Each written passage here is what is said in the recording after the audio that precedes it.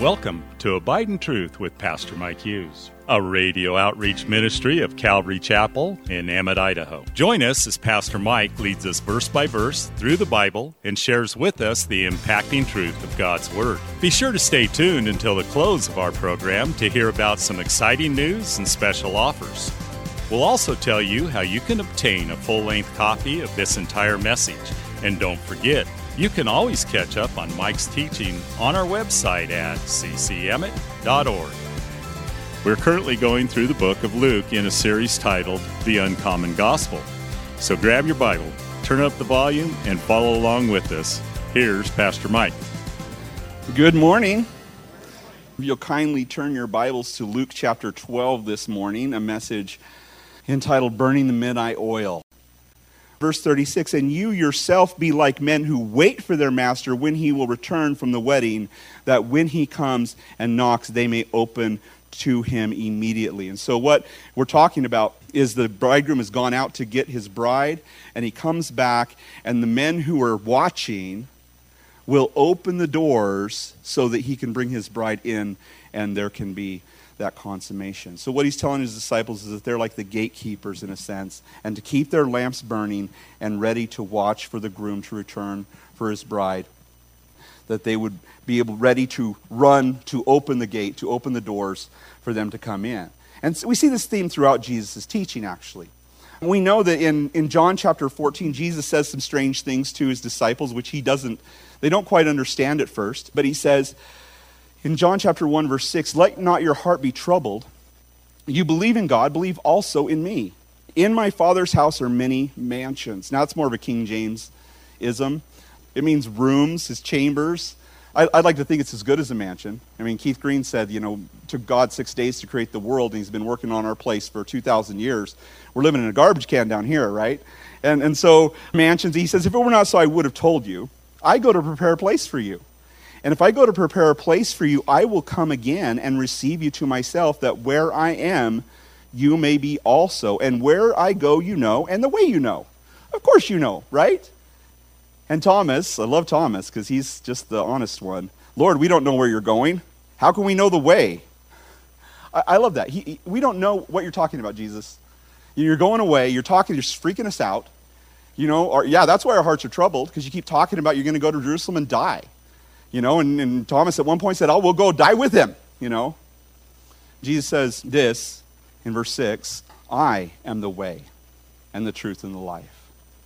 And the way to the wedding chamber was through the groom, and the way to the Father, no one comes to the Father except through me. I forgot to read it all. I am the way, the truth, and the life, and no one comes to the Father except through me. So the way to the wedding chamber is through the groom, and the way back to the Father's house was the groom going to get his bride.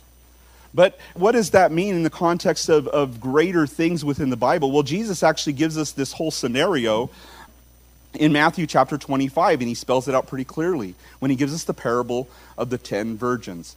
Matthew chapter 25, verse 1 through 13, Jesus taught, and we're going to go back to chapter 24 and look at the context of what he's saying here. But Jesus taught this in chapter 25, verse 1. Then the kingdom of heaven shall be likened unto 10 virgins, who took their lamps and went out to meet the bridegroom. Now, okay, I know this is a little bit strange. So this guy's marrying 10 women at once. Not a typical Jewish thing, but Jesus is teaching a greater parable. He always takes something that's real, and in this case, he morphs it a little bit by making it 10 virgins, because he's speaking about something that they need to think about. It's not just one person. It's not just one woman. It's a community. It's the church. And so that's what he's talking about, those who would call themselves the church. So the bridegroom goes out to meet the bridegroom. Now, 5 of them were wise, and 5 were foolish. Those who were foolish took their lamps and took no oil with them. But the wise took oil in their vessels with their lamps. But while the bridegroom was delayed, they all slumbered and slept. And at the midnight cry was heard, behold, the bridegroom is coming out to go out to meet him. And this is the friend of the bridegroom, the best man, would go out and yell this cry and blow the trumpet. Then all those virgins arose and trimmed their lamps. Just a lamp exactly like this. Oh, can you bring the picture back up? There it is. See that little lamp there at the bottom? That's what they had. They had these little lamps, oil inside, little wick on the end. So they went out to trim their lamps. And the foolish said to the wise, this is verse 8, give us some of your oil, for our lamps are going out. But the wise answered, saying, No, lest there should not be enough for us and you, but rather go to those who sell and buy for yourself. And while they went to buy, the bridegroom came, and those who were ready went in with him to the wedding, and the door was shut. Afterward, the other virgins came also, saying, Lord, Lord, open to us. But he answered and said, Assuredly I say to you, I do not know you. Watch, therefore, for you know neither the day nor the hour in which the Son of Man is coming. So Jesus is giving us a parable relating to his coming. Just like he told his disciples, I'm going to prepare a place for you. Now we're seeing the other side of it where he's coming out to get the bride. And when he gets the bride, there's some that are foolish and ready and not ready to go, and some that are wise. Now what does the oil represent in this parable? Does anybody know? The Holy Spirit. And oil represents the Holy Spirit. When Jesus uses a figure of speech, and actually in the Old Testament to the New Testament, when something's used metaphorically, you have the law of expositional constancy. It always means the same thing. And so Jesus gives a strong warning to watch and be ready, to keep your flashlights ready and your running shoes on, in a sense, is the way we would say it. But this parable of the 10 virgins, virgins, not virgins. There's two versions of the virgins, but Jesus is talking about the timing or the kickoff of the last days. And that's what he says earlier in Matthew chapter 24. Now, we see again another clue, another hint to what Jesus is talking about in Matthew chapter 24, verse 36. He says, But of the day and hour no one knows, not even the angels of heaven, but my Father only. How can the omniscient Son of God not know the day or the hour? Because this is set up as a parallel to the wedding feast. And so the Son, in his sovereignty, setting aside his knowledge of this, the day and the hour, and even times and seasons, which we see as well as he describes this coming, he sets aside his knowledge of it, and he submits to the Father. So when the Father sees that your mansion is done, and my mansion is done, and everybody else's mansions are done, he will come back. But he says, the day of the hour no one knows, not even the angels of heaven, but my Father only. But as the days of Noah were, so also will the coming of the Son of Man be.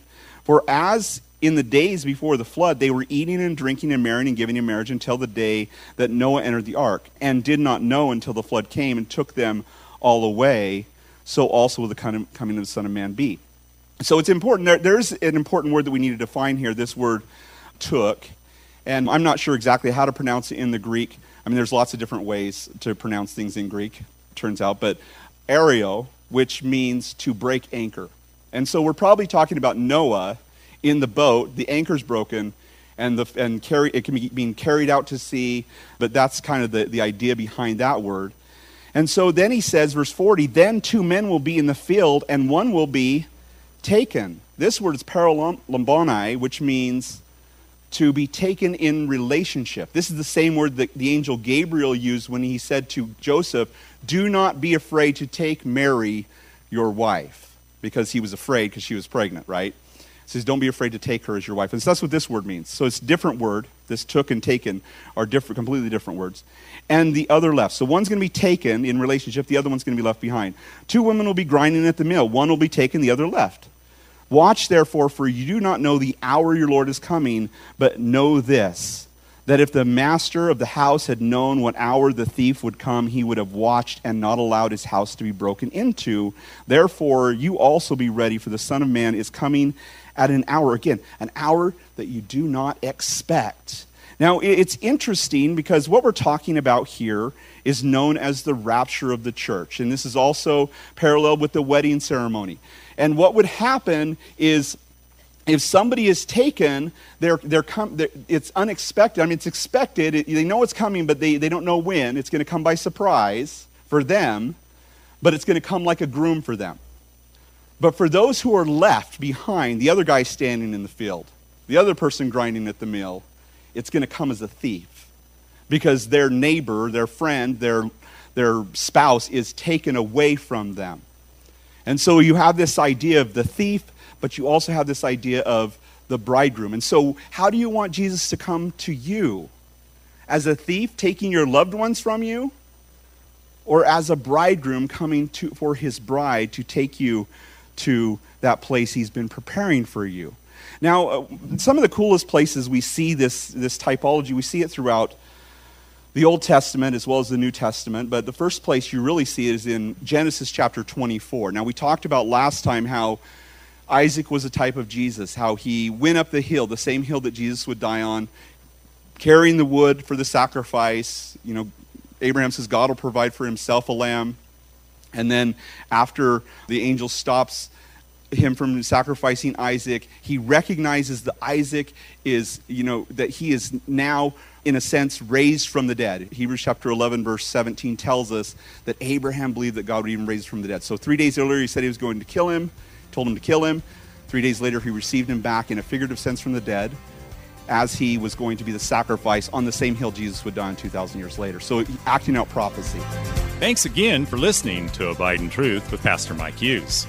If you would like a copy of today's sermon in its entirety, call us at 208-365-0991 or send us a text at 208-991-2756. Be sure to mention today's date. You can also listen to Pastor Mike's latest message on our website at ccemmett.org. And don't forget to search for Calvary Chapel Emmett on iTunes and YouTube. Remember to hit subscribe when you're there. Thanks again for listening, and remember, always abide in truth. Until next time, God bless. Abide in Truth is a radio outreach ministry of Calvary Chapel in Emmett, Idaho.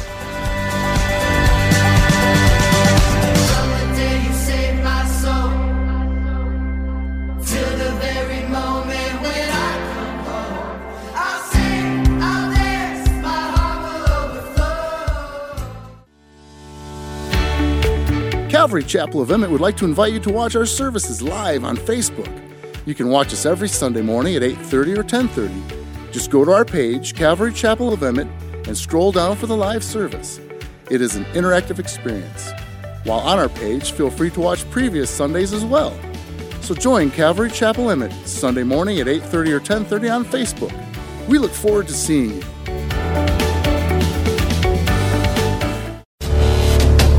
Calvary Chapel of Emmett would like to offer you a free gift for joining us today. Right Now Media. Right Now Media has been called the Netflix of Christian Bible studies. With over 30,000 Bible study and discipleship videos, there's even tons of Christian cartoons for the kids. To get your free account to Right Now Media, just visit our website at ccemmett.org/rightnow. That's ccemmett.org/rightnow. And God bless.